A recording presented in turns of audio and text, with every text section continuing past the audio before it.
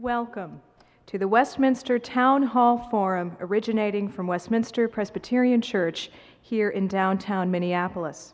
My name is Anna Carter Florence, Associate Minister at the church, moderator of today's forum, and our guest is Jessie Allen, Director of the Project on Women and Population Aging for the Southport Institute for Policy Analysis, and co-editor with Alan Pfeiffer of Women on the Front Lines, Meeting the Challenge of an Aging America. By the year 2030, 1 in 5 Americans will be over 65 years of age. Women are the majority of the elderly and provide most of the care. Ms. Allen has been studying these trends and their very serious social and economic impact for women. And today, she will speak to us on some of her findings. The title she has chosen is the same as that of her important book, Women on the Front Lines, Meeting the Challenge of an Aging America. Ms. Allen, it is an honor to have you with us today, and we look forward to what you have to say to us. Welcome.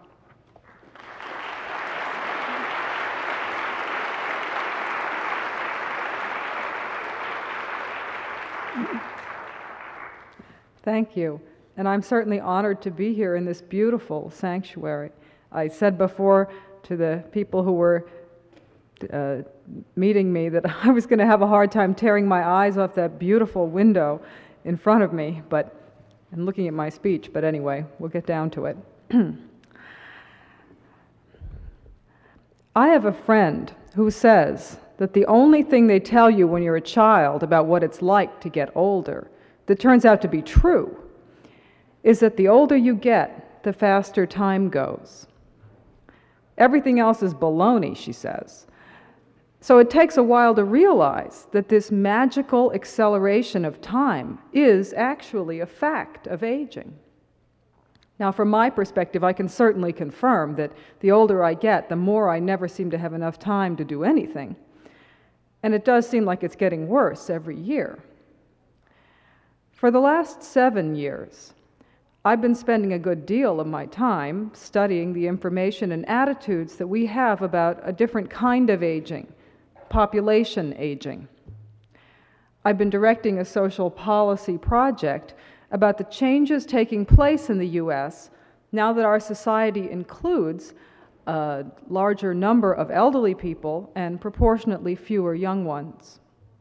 This is because of lowered birth rates and increased life expectancies, as I'm sure most of you know.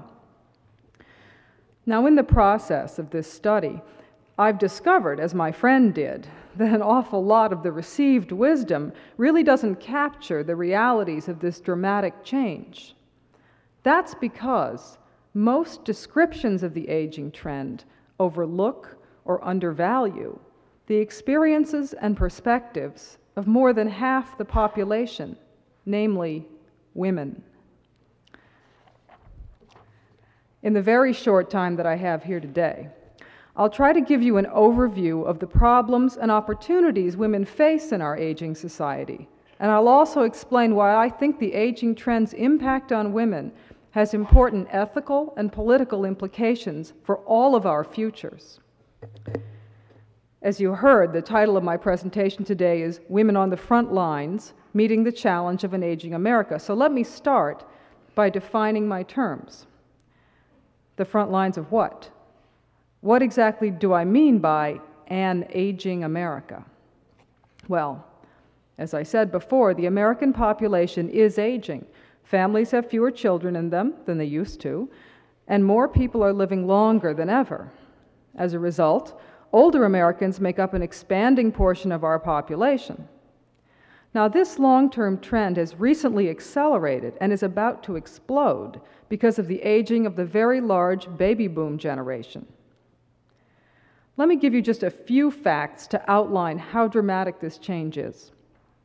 According to the U.S. Bureau of the Census, at the turn of the last century in 1900, about 3 million people in the U.S. were age 65 and over. That's the age that we usually mean when we say the elderly. Now, as we cross into the next century, the elderly will number 35 million. Back in 1900, just 1 in 25 Americans was elderly. Today, the proportion is 1 in 8. Starting in about 2010, when this big baby boom generation, the 75 million or so people that were born between the Second World War and the mid-60s, when they reach old age, by 2030, as you heard, 1 in 5 Americans will be elderly. So we will have gone from 1 in 25 in 1900 to 1 in 5 in 2030. I'd say that's a major social change. But within this growing elderly population, there's another trend that may be even more significant. The number of Americans aged 85 and older has quintupled just since 1950 and will double again by 2010. This very elderly group now numbers 3 million, but by the middle of the next century, it's conservatively projected to reach 18 million. Now, this change is especially important because disability rates in this very elderly group are very high. Nearly 1 in 4 of these very elderly Americans are institutionalized, and many, many more are being cared for by relatives at home. Practically every day, there's something in the papers that relates to some aspect of the aging trend, a story about rising Medicaid costs and a state's struggle to cope, or worries about the solvency of the Social Security fund once the baby boom starts retiring. What you're less likely to see discussed, although it forms the subtext of most of these stories, is the aging trend's dramatic and, in fact, disproportionate impact on women. So why are women on the front lines of the aging trend? I'll give you 3 main reasons. First, most older people are women. Second, women of all ages are usually the ones who take care of older people who are disabled. And third, older women and men face very different prospects in old age. Elderly women are more likely to live alone, to be disabled, and to be poor. Now, more older people are women because women typically outlive men. About 60% of Americans aged 65 and over are women, but at older ages, the proportion starts to climb. Past the age of 85, women outnumber men by nearly 3 to 1. In other words, nearly 3 out of 4 of the oldest old Americans are women. But the Golden Girls notwithstanding, a single older woman isn't the image that most of us carry around with us of normal old age. Partly because of all those pictures of gray-haired couples on the golf course, and partly, I think, because in some way a single woman of any age is still regarded as abnormal. We don't know why women live longer than men. Some people say it's biology, some say it's society. Some think it's a combination of the two. I have to admit that occasionally I think of it as poetically just, but usually only when I've been provoked. It isn't only elderly women who are affected by the aging trend. Women of all ages care for the frail and disabled elderly. Population aging means that women will be more likely to be called upon to care for a disabled relative. Women may be pressured to quit their jobs, or at least take time off to provide care, so they'll most likely be losing income and Social Security credits for their own old age. Older women who are already out of the workforce may discover that their retirement is filled up with the hard work of caregiving. Partly because they live longer, older women are more likely than men to live alone. They're also more likely to suffer chronic illness, to be institutionalized, and to be poor. Women make up 3/4 of the elderly poor today. In fact, to a very great extent, the social and economic problems of the elderly are the problems of women. Now, these 3 main areas of concern for women in an aging society overlap and interact. See, the fact that women continue to do the work of unpaid elder care, this work that doesn't carry any pension credits, is not unrelated to the fact that women are vulnerable to poverty in old age. And the fact that most very old people are women may be one of the reasons that our still male-centered society hasn't put much energy or much money into preventing chronic illness in old age. It's only recently, though, that studies of aging have begun to acknowledge the profound differences between the experiences of women and men. Americans aged 65 and over are still grouped together and referred to as the elderly. It's almost as though we assume that people are more alike at older ages than at young ones. Well, of course, this isn't true. In fact, you could argue that people get more different from one another as they age because of their long lives that continue to diverge. But naturally, we have to make some generalizations in order to talk about a group. I'm just suggesting that if we regroup the elderly by gender, by race, and by marital status, some very striking pictures emerge. Let's start with marital status. Most of the elderly are married, true, but most elderly women are not. In fact, the older she is, the less likely a woman is to be married. 70% of men aged 75 and older are married, but only 1 in 4 women that age has a husband. So much for the golfing couples, at least as far as elderly women are concerned. Now, partly because they're much less likely to have a spouse to take care of them when they fall ill, women make up 75% of elderly nursing home residents. Women also make up 75% of the elderly poor. Now, when I first started working on this subject, I'd see these figures of such and such percentage of people living in poverty or below the poverty line. I had a general notion that that meant they had a pretty low income, but I wasn't prepared for just how low it really was. In 1990, in order for a single person aged 65 and older to be counted as officially poor, she or he had to have an annual income less than $6,269. And about 15% of elderly women met that stringent definition. I think most of us would probably agree that an income below 1.5 times that figure, below about $9,500 a year, would still qualify as insufficient. About a third of all elderly women were in that category. Poverty is concentrated among single women. Only 5% of elderly women in married couples are poor, compared with nearly 25% of those who live alone. So when you hear statistics quoted about the very low levels of poverty among the elderly and about how much improvement there's been, remember that elderly men and elderly couples are a lot better off than single women. And then also remember that most elderly women are single. Race and ethnicity are also important factors for economic status in old age. 38% of elderly black women are poor. 25% of elderly Latinas live in poverty.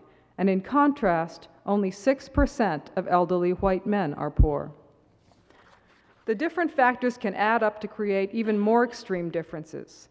Race, gender, and living status all contribute to the fact that an appalling 60% of elderly black women who live alone are poor. Women's poverty in old age is a complex function of their lifelong work roles in employment, paid employment, and as family caregivers. Discrimination in the labor market and in pension policies, women's tendency to work in traditionally lower paid so-called female occupations, and women's unpaid caring work all contribute to the likelihood that women's later years will be far less comfortable than older men's. And even though most younger and middle-aged women today are in the paid labor force, future generations of older women may still face economic insecurity. Contrary to the popular images that we often see of young female executives, most women today, young and old, work in low-paid sales, service, and clerical occupations. There are some hopeful signs. The wage gap between women and men has narrowed recently, and more women today have some pension credits from their own work records. Younger women also have more formal education than their elders as a rule, and higher education levels do translate into higher wages. They don't, however, equalize men and women's earnings. A woman with a college degree still earns only slightly more than the average man with a high school diploma.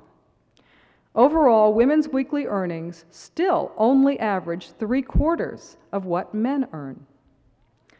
So, although a lot has changed in women's work roles, these aren't changes that will necessarily guarantee that tomorrow's older women are going to be better off. One thing that has changed hardly at all is women's responsibility for family care. This is an amazing social phenomenon to me. Think about it. 40 years ago, most family care was provided by women, and most women worked only at home. Today, most of this caring work is still being done by women, but now women also make up nearly half of the paid labor force. It's incredible to me that there hasn't been a single major change in public policy or workplace norms and structures to accommodate this enormous social and economic shift. Actually, I think the most remarkable thing is how little attention is paid to this basic fact of women's working life. For me, a subject like sexual harassment, though it's obviously important, pales beside this. It's like you started to fix up your kitchen and you concentrated on smoothing out the bumps in the linoleum without realizing that underneath the floor, the foundation was shifting and maybe sinking. The foundation of much of the inequity women still experience at work is their continued assumption of most unpaid family care. It seems clear to me that as long as women are doing two jobs, one paid and one not, while most men do just one for pay, men will have an advantage in the world of paid work that's bound to translate into increased power and earnings in that arena.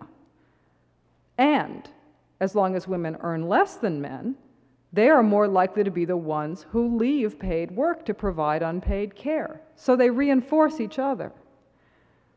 Also, remember that doing this work doesn't entitle you to any retirement or disability benefits. So time out of the workforce for family care is likely to lower your retirement income. The growing numbers of disabled elderly Americans could compound and extend women's caregiving burden.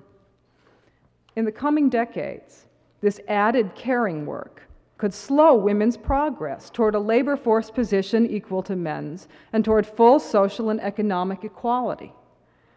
But there's also a positive potential here, I think, because this new demand for a different kind of care is putting more pressure on an unfair and inefficient system that's already strained with women having to take care of children while working at jobs that don't accommodate that care.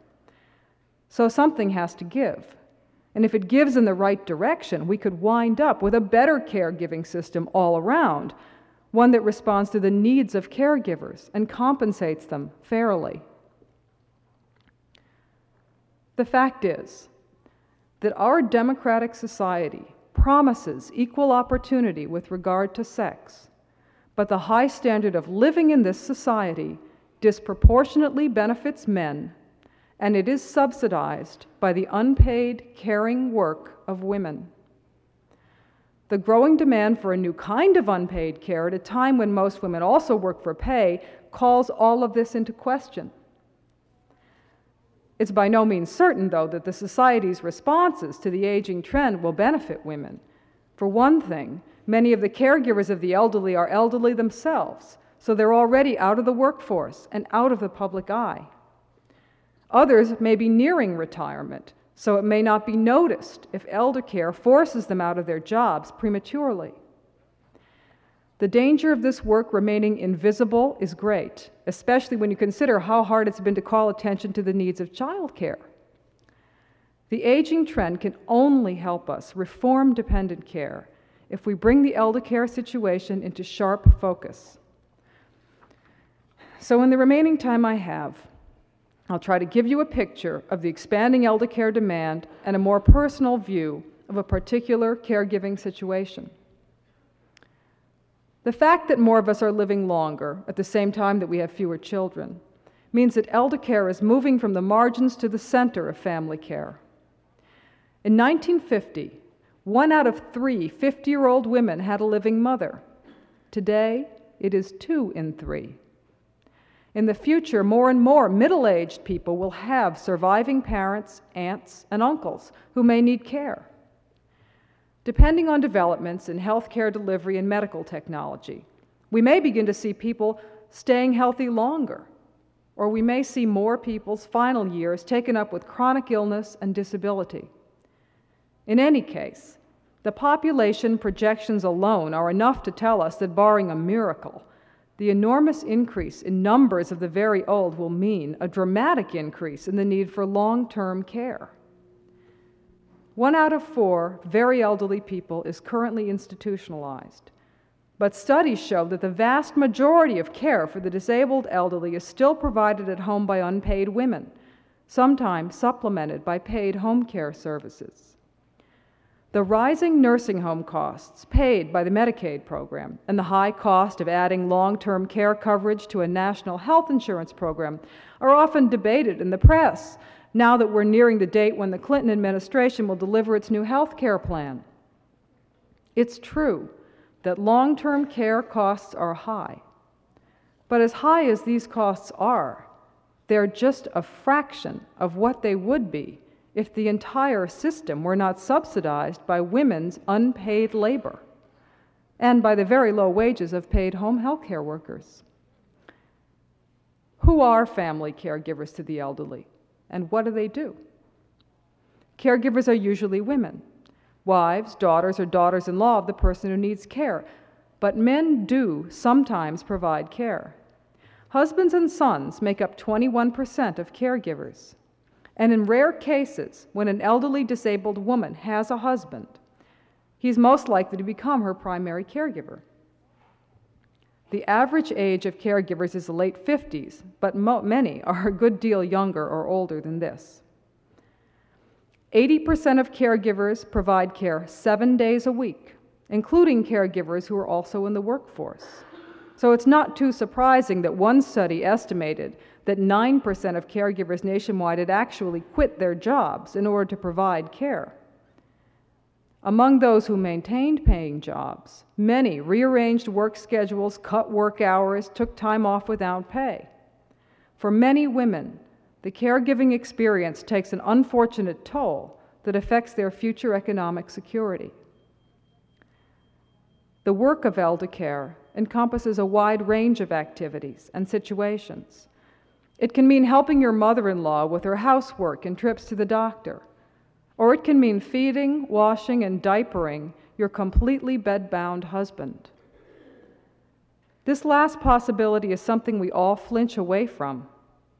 As my 75-year-old mother, who was recently providing total care for my disabled father, said, "Who would ever want to think about this if you didn't absolutely have to?"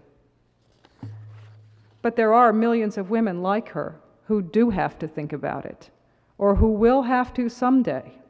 And it's something we're going to have to think about as a society if we're going to find a way to cope with the effects of population aging. One of the aspects of caring work that I think is often overlooked is the ethical issues caregivers face, not just in a crisis in the hospital, but on a daily basis at home. Maybe because we see this work as menial and unskilled, we have a tendency to miss the very complex ethical problems caregivers have to analyze. Caregiving isn't stupid work, and if we recognize the moral and intellectual challenges it presents, we might be more likely to place a higher value on it. To illustrate this point, I thought I'd read an excerpt from an interview I did recently with a woman in her mid-70s who's caring for her chronically ill husband at home. This man is 86 years old and suffering from emphysema and Parkinson's. He's usually mentally lucid, but occasionally he forgets things, and sometimes he seems to lose touch with reality altogether. He's bedbound and almost totally unable to do anything for himself. But his heart is strong, and there's no reason to think he might not live for several more years until his emphysema eventually kills him. But recently, he's been not drinking enough of his liquid diet. He's losing weight, and eventually, if he doesn't get more nutrition, he'll starve to death. So in this interview, the caregiver is talking about a difficult decision that she has to make. Whether or not to go along with the visiting nurse's suggestion that a feeding tube be put down the man's nose so that he can get more nutrition and perhaps gain some weight back. The caregiver says, he's able to drink, and it's just that he has absolutely no interest in it, you know? It just keeps him alive, what he does take. So I don't know. I hate to see him go to the hospital because I know they're not going to do anything for him. He's thinking in a negative way, which is not surprising because he doesn't have any real hope for a future. And he's already expressed that. He says, well, I've lost all hope. I know there's no future. But that was a long time ago. I don't know whether he'd express that now. He's, we always talk about it being good to express things and say how you feel, and you have a better understanding yourself of how you feel. He's one who avoids talking about things, and he once said to me, I can stand just about anything as long as I don't have to talk about it. So I don't try to push him to talk. On the other hand, that could just be another way of, well, not facing it at all. Here the interviewer says, also it leaves you completely alone with the decision. The caregiver goes on, exactly, yeah, But when I thought there was a possibility of something like a stomach tube and I mentioned it to him, would you accept it? He said yes, which surprised me, but he is also well known for saying he wants something, and when it comes down to it, he doesn't want it. The other thing that makes it hard is that sometimes to me he seems perfectly clear in his mind. We talk about certain things, not much talk, but a little bit of talk sometimes. And then other times he's saying to me, I got to get my clothes on now and get up, and I got to go to work. And I think this is real with him. I think that he really, at that moment, he thinks that. But then a little later, he's right here talking about, no, I don't want that drink. The other day when he kept refusing to eat anything, I said to him, what you're doing is you're starving yourself by default. If you really want to starve yourself, I think you ought to do it consciously. I think you ought to make a conscious decision.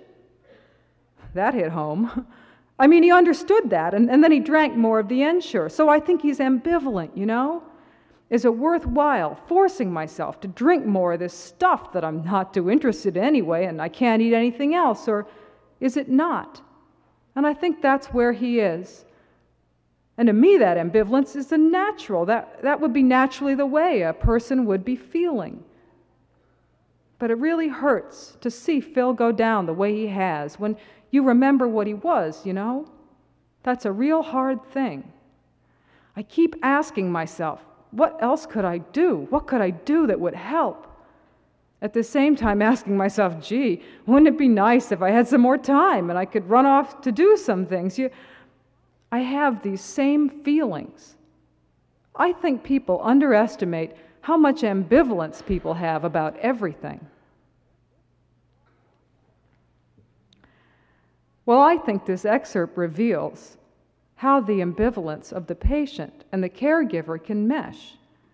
In this case, neither one is sure they want to go on, but both do, at enormous physical, emotional, and financial cost. And the decision to go on is one that the primary caregiver has to reach entirely by herself, over and over and over again. But what are the alternatives? This man is getting care at home that would cost a very great deal in a nursing home, maybe $40,000 or $45,000 a year. He can avoid institutionalization because of his wife's heroic effort, but also because this couple has some savings that they're able to use to pay for additional home care assistance. Medicare, the federal health insurance program for the elderly, does not pay for long-term non-medical care. In this case, it does pay for a visiting nurse who comes about once a week to supervise, and a nurse's aide who comes daily for about half an hour to bathe and turn the patient who's too heavy for his wife to move. Her other help consists of a woman who comes 3 afternoons a week and another one who comes to sit overnight 4 times a week. See, care of this intensity is a 24-hour operation. With the additional cost of equipment and medicines, the bill for this home health care comes to about $14,000 a year, which this elderly couple can afford for a few years. But if they weren't able to pay, and if the wife wasn't willing or able to do the hard work of home care, this man would be in a nursing home, quickly eating away their assets, probably reducing both of them to poverty, and then costing the Medicaid program $40,000 a year. Now, certainly not all elder care is so grueling or so expensive, but I think this example reminds us of the very great contributions to society that elder care providers make, and it suggests that we should be looking for better ways to support them. It also points to the expanding importance of the paid home health care worker's job as the society ages. But the expansion of these jobs also raises ethical questions. Home health care workers are almost all women, and disproportionately women of color. The U.S. Department of Labor estimates that these jobs will nearly double in the next decade. I recently received a circular from them. It's one of those advertising type things, and it announces blithely that in the category of homemaker home health aides, one of the fastest growing occupations, quote, job opportunities are excellent, unquote. Unfortunately, as things now stand, these opportunities are to do exactly the kind of low pay, no benefits, low training, low status jobs in service occupations where women typically get stuck. The kinds of jobs that are a big part of the reason why older women of color are so likely to end up poor. The women who help care for the man in the example I gave get paid $5 an hour, and they have no health insurance for themselves or for their families. So if we're going to expand paid home health care to meet the demand for elder care, and most experts agree that we must, we have to find a way to raise the compensation and status of these jobs. Otherwise, we'll wind up exploiting one group of women in order to provide better opportunities for another. And since women of color will make up a greater percentage of future elderly women, good job opportunities for them now are essential unless we want to see older women's poverty rates increase in the next century. In the caregiving situation I described, the primary caregiver is in her 70s and retired, but as I've said, caregivers' ages vary. Elder care usually takes place after child care, but there are certainly some women who take care of disabled older relatives and their children at the same time. This group has been aptly named the sandwich generation. But for most women, these different care demands occur in sequence so that the overall effect of population aging is to lengthen the period in a woman's life during which she can expect to be called upon to provide family care. This reverses an important long-term social trend. See, for over a century, the average portion of a woman's life devoted to family care has been shrinking because women have been having fewer children and living longer and longer lives. So until recently, the percentage of women's adult lives focused on caregiving had been getting smaller, and this shrinkage had been associated with women's increased labor force participation and growing economic autonomy. But now, with the growing demand for elder care, at least the potential period for family care seems to be increasing again. So in the year 2000, as in the year 1900, there will be no significant life stages for women that are reliably free of family caregiving demands. 100 years ago, that situation contributed to women's exclusion from the paid workforce. Today, when our standard of living depends on both women's paid and unpaid care, it underlines the need to find ways to better integrate paid work and family care, to support caregivers, to improve working conditions and wages for paid caregivers, and finally, to redistribute caring work more equally between the sexes. I've laid out a pretty grim picture here of the devastating consequences of population aging for women and for our society at large. We're facing much greater numbers of older women who are likely to be poor or near poor, and an expanding group of very elderly disabled people who need care that we aren't set up to provide in an equitable or efficient manner. Both of these situations threaten to set back the social and political gains women have made in the last century. I want to leave you with some ideas about how to avoid these hardships and inequities and how we might use the necessary changes brought on by the aging trend to make good on our society's promise of gender equity. First, we have to realize that the aging trend itself isn't inherently good or bad. Generalized pessimism about the declining vitality of a once youthful nation only obscures the real problems and the potential for positive change. After all, were things necessarily better for women or for men in times of high fertility and shorter life expectancies? The quality of an aging society depends on our response to it. So here are some ways to address the problems that I've highlighted. We should redesign Social Security and pension policies to more accurately reflect and fairly credit the work lives of women. Possible strategies include assigning pension credit for family care, calculating benefits on fewer years of paid work so that women who took time out for caregiving aren't penalized, and devising ways for spouses to pool retirement credits. We should also make sure that Social Security and pension credits are being earned by the growing numbers of part-time and temporary workers and by all those home health care workers we need. We should rigorously enforce anti-discrimination laws so that women have better training and job opportunities. And we also need to explore policies to promote equal pay for jobs of comparable worth. As long as women in the workforce remain segregated in low-paying so-called female occupations, the wage-based Social Security system can't provide economic security for women in old age. Comparable worth strategies, which would equalize men and women's earnings, also would tend to reduce the economic disincentive for men to participate equally in family care. We also have to create a comprehensive national caregiving policy that includes care for the disabled, elderly, as well as child care. And this might be approached through the healthcare system. In fact, one of Hillary Rodham Clinton's health policy groups is studying long-term care.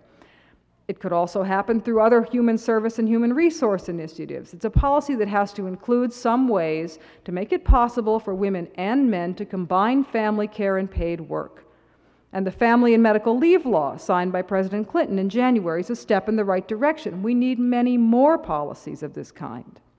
Ensuring that growing numbers of disabled elderly people receive care without further burdening women is going to cost something.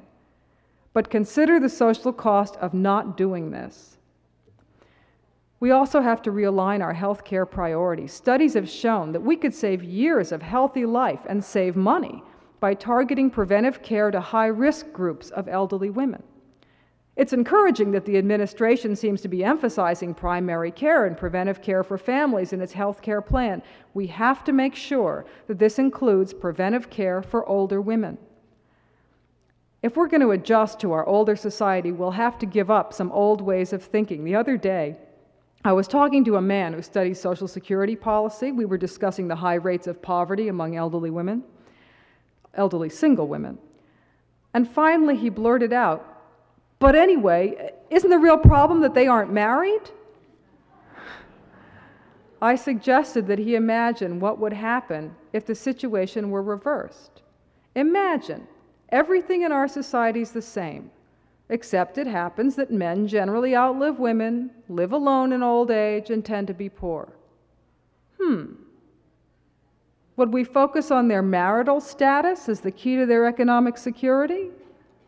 I don't think so. I think we'd try to discover what about our work and retirement systems tended to disadvantage men in old age, and I think we'd go about fixing those systems. I've talked about a lot of different issues here today about elderly women's economic struggles, the unequal distribution of caring work, the growing numbers of disabled elderly people, the low pay and low status of caregiving jobs, the high rates of poverty among older women of color, the need to provide more preventive health care. The message I want to leave you with is that in an aging society, all of these problems get more pressing. If we don't address them, a lot of women's lives are going to get a lot harder. And finally, I think all of this suggests some really difficult questions about the whole notion of independence and autonomy that's the traditional basis of full citizenship in our political system. See, there is a conflict between the caring, cooperative approach to life to which women are still socialized and a society that doesn't value that approach, even though it depends on it. Most of the social and political gains that women have made in this century have been based on a perception of their increased autonomy. But in order to maintain a high quality of life for all of our citizens in an aging society, we'll have to promote an ethic of care based on a sense of interdependence. Now, how can we promote both gender equity and this ethic of care? How can we free women from the constraints of traditional caregiving roles and at the same time recreate and expand those roles to sustain a growing disabled population? These are big questions, and they don't have easy answers. I want to thank you for letting me discuss them with you.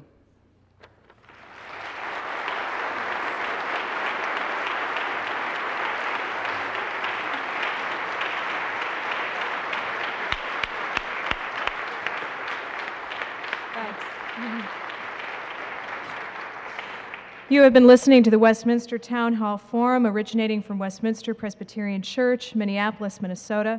And our guest today is Jessie Allen, Director of the Project on Women and Population Aging at the Southport Institute for Policy Analysis, and co-editor of Women on the Front Lines, Meeting the Challenge of an Aging America. And now, Ms. Allen, will you return to the podium, please? I'd like to begin with this question. You brought with you today a copy of the Wall Street Journal, and we saw that a front-page story carried a story on Clinton's health plan and the huge costs and decisions surrounding a person's last days. Could you comment on this story, please?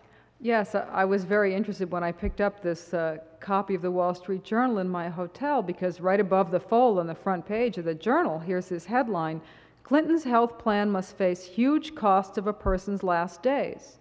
And there's a very informative, very good article about difficult decisions about the incredibly high cost of medical technology, and should we always do absolutely everything to extend a person's life when they're older, or when do we know how to stop, and how do other countries do it? And it's all very good, and they're important questions, but the thing that I noticed is that in this entire article they mention 4 elderly people. They mention a man in his 80s who has a coronary problem, a man in his 80s who needs renal dialysis and can't get it in England, a man in his 70s who is in the hospital, and Hillary Rodham Clinton's father in his 80s. So the 4 people in their 70s and 80s that they mention are all men. And if you read this article and you didn't know that 3/4 of people 85 and older were women, you'd think that this was mostly a set of issues for men. So I don't think anyone sat down and said, now we're going to cut women out of this story. I don't think that at all. But I just want to point out that this is how it happens. Here's a front-page Journal article, 1993, and it still gives you the impression that these are not only not women's issues, but mostly men's issues. So I just wanted to point that out. Thank you. Question from our audience. Are other countries facing similar situations, social situations? How do they cope with it? Yes, a lot of other countries are. Well, first of all, every country is expected to eventually be facing this situation, and that's really fascinating. In fact, I just read an article in Scientific American, I think, that a lot of demographers now think that the issue of population aging worldwide has surpassed the issue of the so-called population explosion or overpopulation as the most critical demographic issue in the whole world. But right now, it's only the so-called Western or developed or industrialized societies that are facing this problem immediately. In Western Europe, in this country, in Canada, in Japan, and to some extent in China, these issues are all taking hold, and they do address them differently. Not necessarily always better. I don't want to say that it's always better somewhere else. And also, I'm not an expert in international comparisons at all. But I can just tell you that in general, In the Western European countries, for example, there's more of a social safety net that's built in through higher taxes that, for example, provides health care to everyone and provides some stipends for long-term care. Although it's interesting that in the countries that child care advocates have been able to point to and say, look, there's a lot more liberal leave policies, paid employment leave, for example, to take care of children. You don't find those kind of leaves to take care of elderly family members. So they are facing some real difficult issues there. Thank you.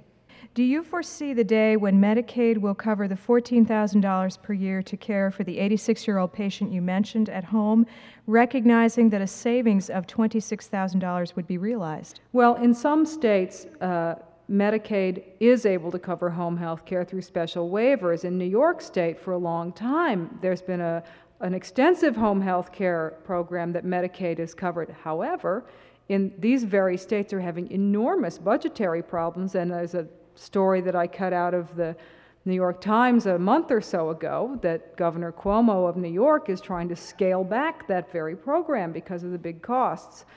And this happens every year. So again, it's a push and a pull between the people who recognize the importance and, in fact, the savings of these things and the people who look at the very increasing costs as the population ages. Another thing is that home health care isn't the whole answer.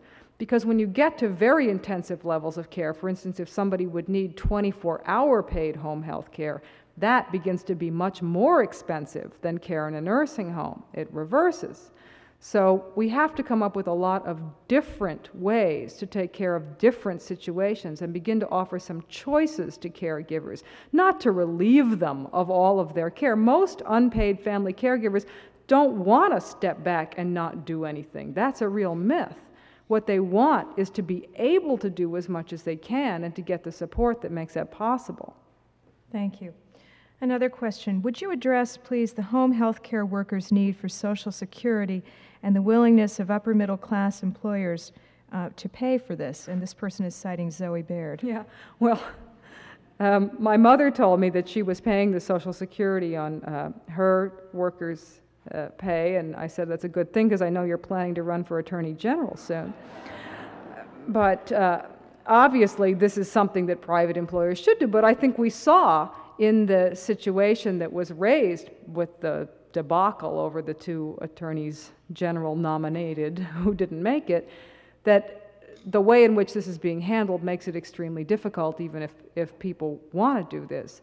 But the point is that we've justified marginalizing home health care jobs and not paying benefits of any kind on them because they've been these sort of on-the-edge occupations, and we have to start recognizing the value of these jobs and creating real benefit structures for them, not just Social Security, but some private pension money also, and certainly health insurance.